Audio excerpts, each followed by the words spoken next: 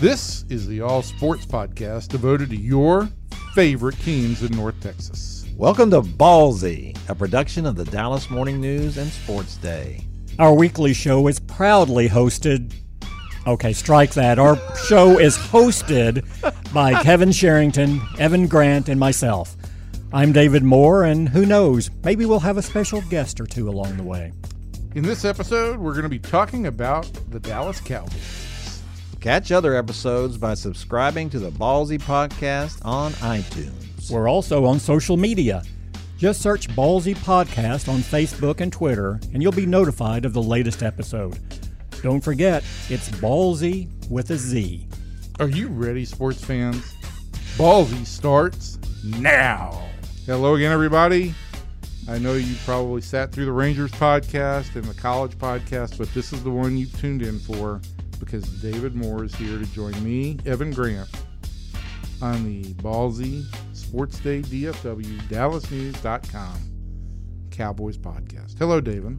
While I would like to think that is true, I seriously doubt that it is. Oh, I know that's... I doubt that people were listening to previous podcasts going, oh, if only I can get through these to get to David Moore and the Cowboys. Because, there's no ability to, fast forward through the podcast. No, there's not. You have to listen to the whole thing. Once you start, you can't stop. It's like when you start reading a story in a paper. Once you start, you have to read until the end. You're and hooked. We know everyone does that. Yes, exactly. As evidenced by our engaged times with all our Engagement, stories. retention.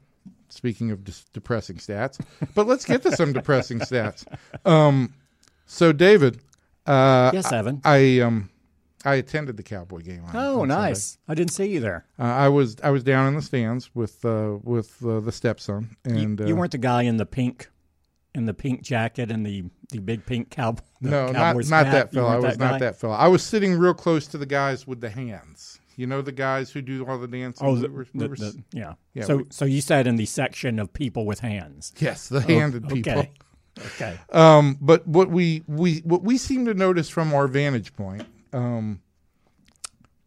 was that the Packers seemed to pick up a lot of yardage with every play. That they did seem to, didn't they? That was the first thing that stood out. But as the game went on, there were obviously a lot of questions, and I thought everybody handled everything in the Monday paper exquisitely. But I asked on Twitter yesterday, what were you, Joe fans' biggest issues with the game? And I wanted to get your take on what was your biggest concern that arose from that 34-24 loss.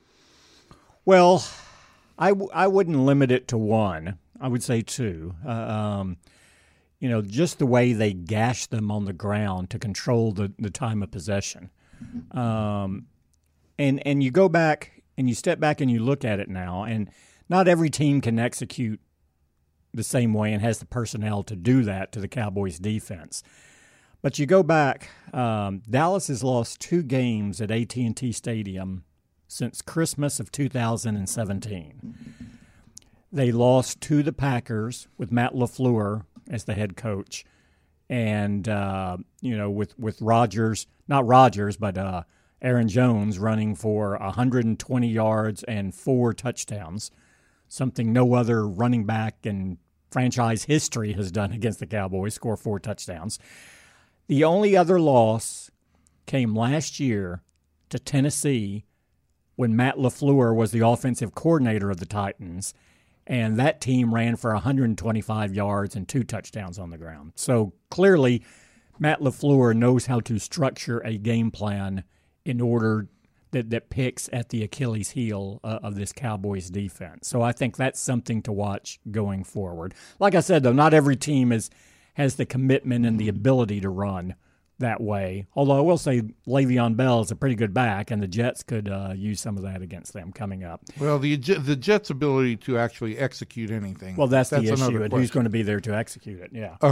And the other is just how would you say they picked at that Achilles heel? Because I don't think it's I don't think that it's a great secret throughout the NFL on how you want to attack the Cowboys, but what wrinkles did you see from Green Bay that maybe others haven't been able to apply? Well, I don't know what the wrinkles were as much as it was just the Green Bay offensive line dominating the Cowboys' defensive front.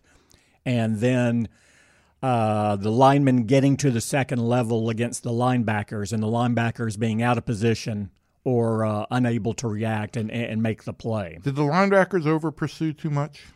In some cases, I hate using these for like gap discipline and all of this, but they were not. I believe my stepson's phrase is gap integrity. Gap integrity is he another one. He may have yelled gap integrity a couple of times. There were gap integrity issues for sure in this game. But no, I thought it was probably the worst game I've seen from Leighton Vander Esch. He was consistently out of position. And he acknowledged that. And he said afterwards that he didn't say it was his worst game, but he intimated it was his worst game. So just saying that is pretty. There was a lot of accountability, I thought, in his comment. Across the team, this team is very accountable. You go to that first turnover, which leads me to the other thing that's a concern for this team, that the turnover on that first possession, where Dak throws the ball. It's slightly behind, not really behind. It's on the back shoulder of Amari Cooper as he's slanting inside. His body a little bit. Yeah, but it's on the back shoulder. It's not like it's outside of his body. Right. But he gets back, gets both hands on it, deflects it, it's intercepted, returned, and then Green Bay scores right after that. Cooper blamed himself for. He said, I got both hands on it, and I should have caught it. If not caught it, at least it's a catchable ball. Possession. Yeah. And, Prescott went, well, I should have let him.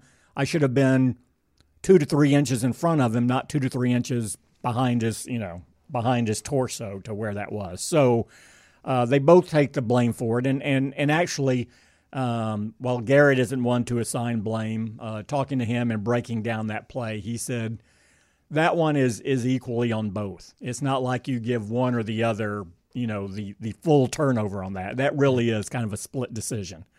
I would agree with that. I mean, I would too.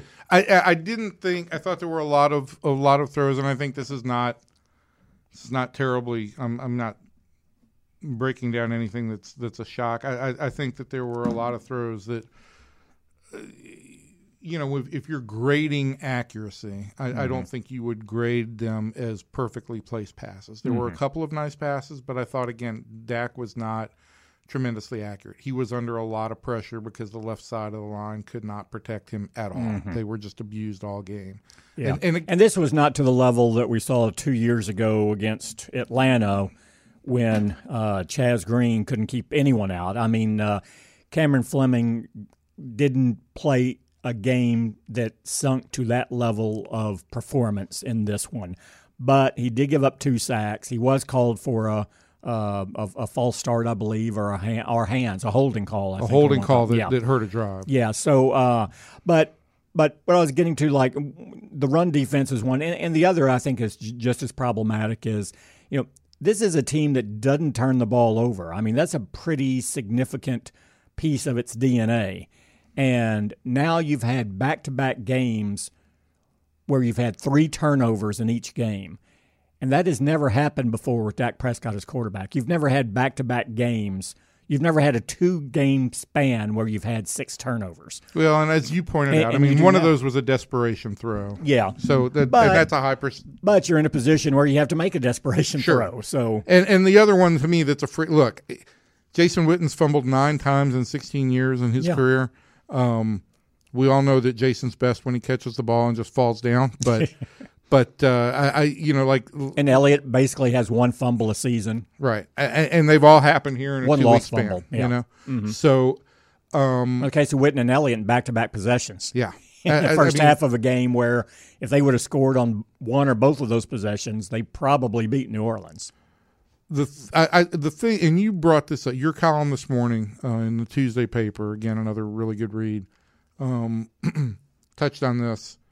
And we're not going to, no matter what happens with the Jets game this week, we're still not going to have answers on the Cowboys. They're going to go in. We're not going to alter any hearts and minds with what they do against the Jets. I mean, here's the bottom line. Unless they lose. Then it would alter some. Then there's the panic goes off the charts. But they'll go into, if they beat the Jets, well, regardless of what happens with the Jets, they're going to go into that Philadelphia game not having beaten a team that had a win at the time that they played them. Yeah. And that's astounding to me. And so it does really give you pause on, well, who exactly is this team? Sure. What's your take? I mean, you've seen all 5 games. I mean, what are they closer to? Well, the Green Bay game altered my perception of just where this team is. At home, to not be competitive and look, I don't care that it was entertaining at the end, that it was wound up being a 10-point game. It was 31-3 with 4 minutes left in the third quarter. It was not a competitive game. And you can, if you want to focus on the problematic calls after that, fine, go ahead. But it was not a competitive game, and they put themselves in that position. And especially coming off of a New Orleans game. Yeah. At the one point when they had a chance to get themselves into a place where it might be a competitive game, first play interception. Yeah, exactly. And to me, what struck me, I think, is that this team is in transition more offensively than maybe I took into account to start the season, because they got off so strong. I don't think they know. Look, they go into this week right now. I think Ezekiel Elliott, who's led the league in rushing twice in his first 3 seasons. The only reason it hadn't been 3 for 3 is because it was suspended for 6 games in the other. He currently ranks 8th in the league in rushing, going with the Monday night game last night. So I don't think anyone else behind him would have had. So he's 8th in rushing, the league's rushing champion. And Dak Prescott, who perennially had a pretty good rating, but as far as yardage, would rank down in the 20s as far as yardage thrown. Only 3 quarterbacks in the league have thrown for more yards right now than Dak Prescott. But again, like your words on Monday, calling those stats, calling the 463 yards, the large percentage of those hollow, I thought was perfect. It was window dressing, no question. And this team leads the league in yardage right now. It's the number 1 ranked offense in terms of yards. So, but they still haven't found their identity, and I think they're in a position where they want and need to give Dak Prescott more responsibility. But what you have at the moment now is one of Prescott's core principles is, ball security. And now he's thrown 4 interceptions in the last 2 games. Now you can say, okay, 1 was a Hail Mary, 1 was a deflection. So he's thrown 4. Well, but they're still interceptions. We can break them down now any way we want. And I think what that tells you is, and if you want to argue, okay, they're not on him, I would come back and counter with, okay, but here's the thing. They're looking to get the ball downfield more. What has everyone been saying this offense needs? It needs more of a downfield threat. Dak Prescott, to take that next step, needs to get the ball down the field. He can't settle with throwing underneath all the time. Don't give me 6, dump downs to Elliott for 30 yards. Get the ball down the field. Take some chances. Well, what's the other side of that? You're going to throw into some tighter windows. You're going to make throws you didn't make before. And now the risk-reward ratio changes. And I think that's what you're seeing with him. Because the other thing is here, remember, as a rookie, he threw 4 interceptions. Now, he's thrown 4 in the last 5 quarters. And right now, he has 6 interceptions. Only 3 quarterbacks in the league have thrown more interceptions through 5 weeks of the season. That is very uncharacteristic of what we've come to expect of Dak Prescott. So to me, these are the growing pains of giving him more responsibility in the offense. Agreed. I'm not going to sit here and well, I guess I am making excuses, but I felt like you're not going to throw the ball downfield with any success against Green Bay based on the amount of pressure that he was under. The pocket seemed like it collapsed. But they did. They had 17 explosive plays, which is how they grade them. Now, again, a lot of them were late. But, also, They had 2 explosive plays on the opening drive, and They would have had the third, except it went off Cooper's hands and was intercepted. And so that's what they keep pointing to. And I do think they're close, and I do think this is going to make them a better team and an offense. But this transition is not real smooth right now against good teams. I still feel like I know I beat this to a pulp, but I feel like, and again on Sunday when there was so much collapsing of the pocket, why not design some more opportunities for Dak, particularly to sprint out to the right and away from where that pressure was going to come from the left. I think he's good when he moves. I think I think that very good. I think it creates some more opportunities to balance up the offense and to freeze linebackers a little bit. Why do they not do that? They pick their spots with it. They don't want to expose him too much to the hits he will take. They save it for usually critical situations where you'll see him do it. The other thing now is... But if you do it once or twice early in a game now... No, I agree. Yeah. Right? And, it's there. But I think they will argue... And again, I'm not disagreeing with you because I understand exactly what you're saying. I think their argument is, well, every defense knows that he can do this at any time. It's just when we choose to do it. Right. So they still have to be ready for it and think we're going to do it even though we don't. Now, but then do you talk yourself into doing it less than what you need to do it? And that's a legitimate question.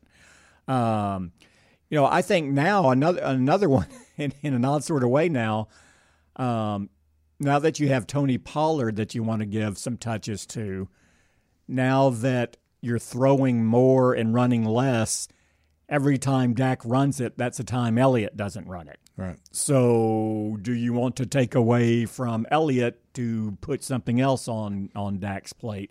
So, I mean, it gets to the – and again, this just speaks to me of a team in offensive transition that they haven't quite hit the formula just yet on how's the best way to proceed, at least not against good teams. They have against bad teams, but they just quite haven't found it yet. Because, again, I was struck that, they why did they run the way they did early in the New Orleans game on first down? You didn't have that issue in this past game. Now, I found it interesting. I don't particularly agree with it, but some teams are going, well, they got away from the run too quick against the Packers because they were having success. They were having success, but that game felt like it was on the verge of getting away from them very early, and I think they needed to respond early. And they've been successful through the air in scoring this year more than on the ground. So I understand why they got away from it. But again, it just tells you what they're wrestling with here, because I would have argued they should have kind of flipped the game plans on the 2 weeks, if you were going to do it that way. How to put this? Why is Brent Maher still here at this point? To make a move, and this is not a rip on Brent Maher. I just to make a move, you have to have an option, right? Who are you convinced is better, or are you just making change for the sake of change, and you're not convinced that a street kicker is going to be more dependable for you? Yeah. Right. So that if they had a viable option, I don't think he would be here this week. But they don't have a viable option. And I know this is I'm going to phrase this probably the wrong way, but if you're sitting up there, have you lost confidence in him as a kicker? Oh, I don't see how they. I mean, that 35-yarder at the end, where again, I don't think they're going to win that game. But you set up the onside kick, you get a funny bounce, you get the ball back.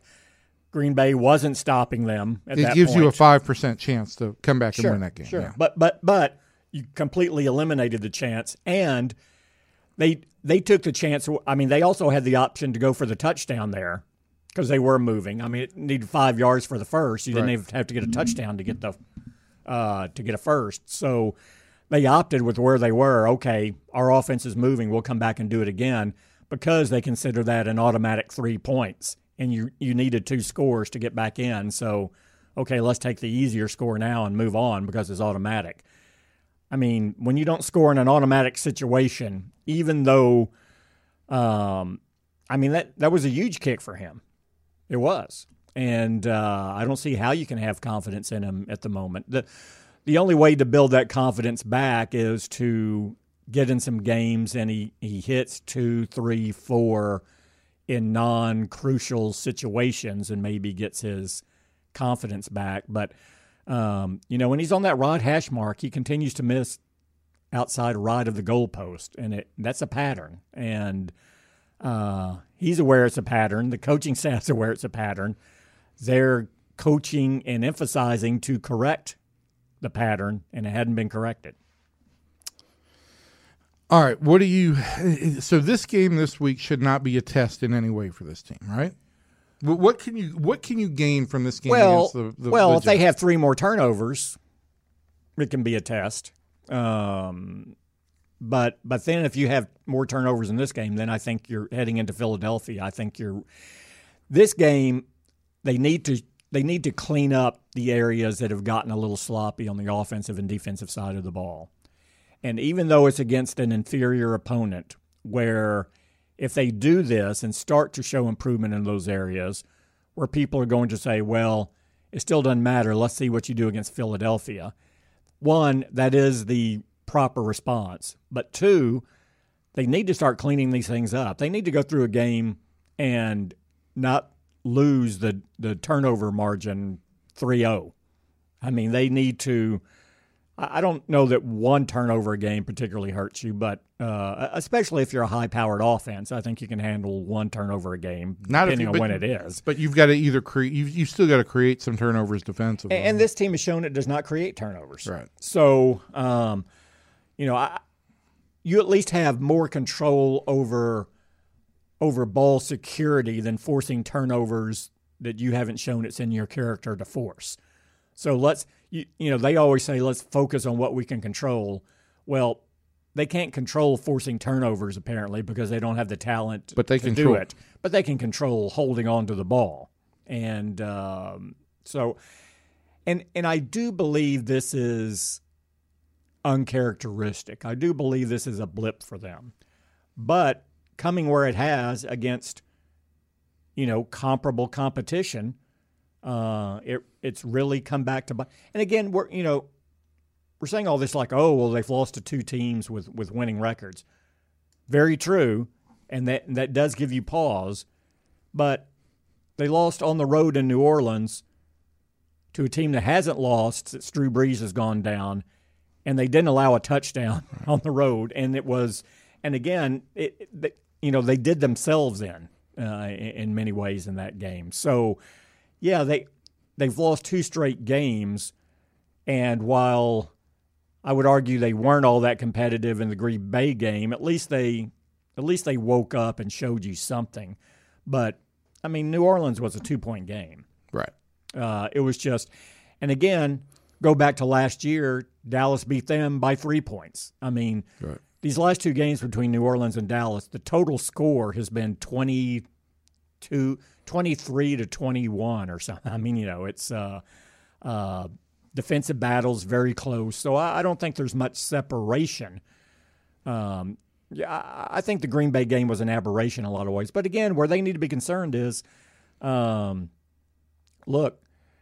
Devontae Adams didn't play for Green Bay. Aaron Rodgers completed 4 of 12 passes for 57 yards to wide receivers in that game.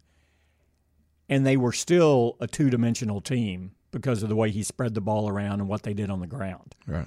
So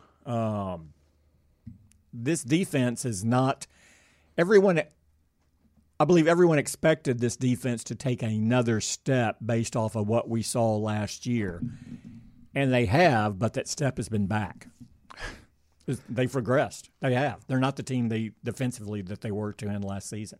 Before we get out of here, I'm going to change gears. What if we don't want to get out of here? What if we just stay?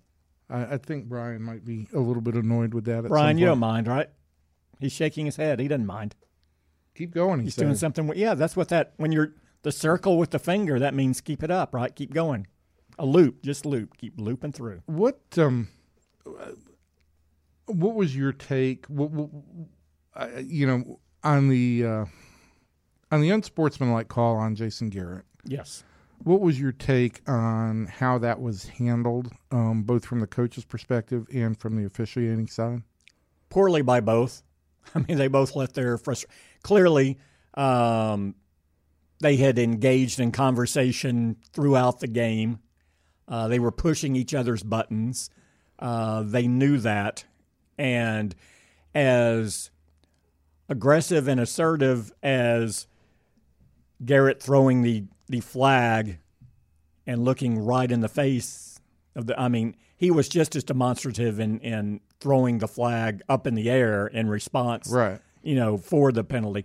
Now, he said it was for abusive language. It wasn't for how he threw Correct. the flag. It was for your abusive language. But here my background. Yes. My background is, here's how abusive language occurs. Abusive language occurs when a manager goes in, gets in the face of somebody, Yes. and is inches away and says the magic word. If you say something and you're not necessarily approaching the guy, and I'm not giving a great visual, but Jason was still a good 5 feet away from the official when he threw the flag. It's clear he threw it emphatically, and I'm sure he said something. There's a difference in being in someone's face and yelling and possibly spewing on them while you're yelling at them because you're so angry. And the other thing is when 5 feet away. When a manager is doing it with an umpire, right, the entire stadium is focused on Yes. that. There was nobody that knew There's what was so much going on. Yeah. There's so many more entry points on a play in the football game. I thought the way Garrett threw the flag was a little bit petty. Mm-hmm. But here we are, we're breaking down. Clearly, yeah. But I really had a game management issue with the official and his body language, which seemed to say, "Oh yeah, well I'll show you." I mean, the guy leaped in the air when he was throwing the flag. Yeah, yeah. I mean that was, to me, that was. It was I'll put you in your place. I've had enough of you this evening. And this afternoon. is there any recourse for the NFL to reprimand or discipline officials? There is. They usually don't. They won't talk about it on especially on that where it didn't determine the outcome of the game. Anything they do, they will keep it in-house. But there have been officials quietly removed from crews over the course of the season for performance, or there have been guys who have moved around. Now if he's assigned for a game later this season, the Cowboys can go, look, that got personal. Maybe this crew isn't the best one to work, and they will take that into account. Now, sometimes the league will just go, well, no, you have to deal with it. But, in this case where it clearly got personal between the two. And I noticed late in the game, Jason Witten coming off the field, and it was after he caught a ball and he got pushed out of bounds. Yeah. And he had a animated conversation with the officials too. Yeah. So they were clearly Jason Witten didn't talk unhappy. after the game, which he normally does. He was there was a lot of extracurricular activity going on in that game. Yeah. And that's unfortunate. Yeah, and Garrett and Garrett said, look, I didn't handle it properly. And he said that again yesterday. If he's asked about it again, he'll say it again. He didn't handle it properly, but his frustration was born of the fact that he was in a bad situation. Well, He challenged the first one, which he didn't think he would win, but it was such a big play. He challenged. But what he had was now, once you only get 2 challenges. Right. So he knew when he challenged that because he saw the catch being made. He knew it was going to be overturned, but he also knew he wouldn't have a challenge late in the game, and then he didn't have one when Michael Gallup came out and King hit him a couple of times where he could have challenged that. And I said to Nick as soon as he threw the first challenge flag, I was like, he's not going to get this overturned, but it was a 38-yard play at a key point. It was desperation at that point of the game. If you don't at least challenge it there, they're going to score again without a doubt, and the game's going to be out of reach. And he said that very quickly. I know we have to go since we're being glared at. But he said, look, if it was just about me or any other coach wanting to win all of their challenges, we could do that. Right. Sometimes you challenge something where you have a pretty good idea you're going to lose, but on the chance you win at such a significant play, you do it anyway. The significance of the play outweighs whether or not it's a slam dunk that you win the challenge. Risk reward. That's what it all comes down to. All right, we've got to get out of here. Listening to this podcast. Yes, this podcast is about to get very risky. So we're going to shut it down, move the table, and say goodbye to everybody until next week when we'll talk about... Brian, do you have anything to say? A lot of other stuff to the conversation? We're done. Goodbye, everybody. Thanks for listening to the Cowboys Ballsy podcast. Be sure to subscribe to our weekly episodes on iTunes. Follow us on Facebook and Twitter, too. Just search the Ballsy with a Z podcast. Until next time, sports fans, we'll see you.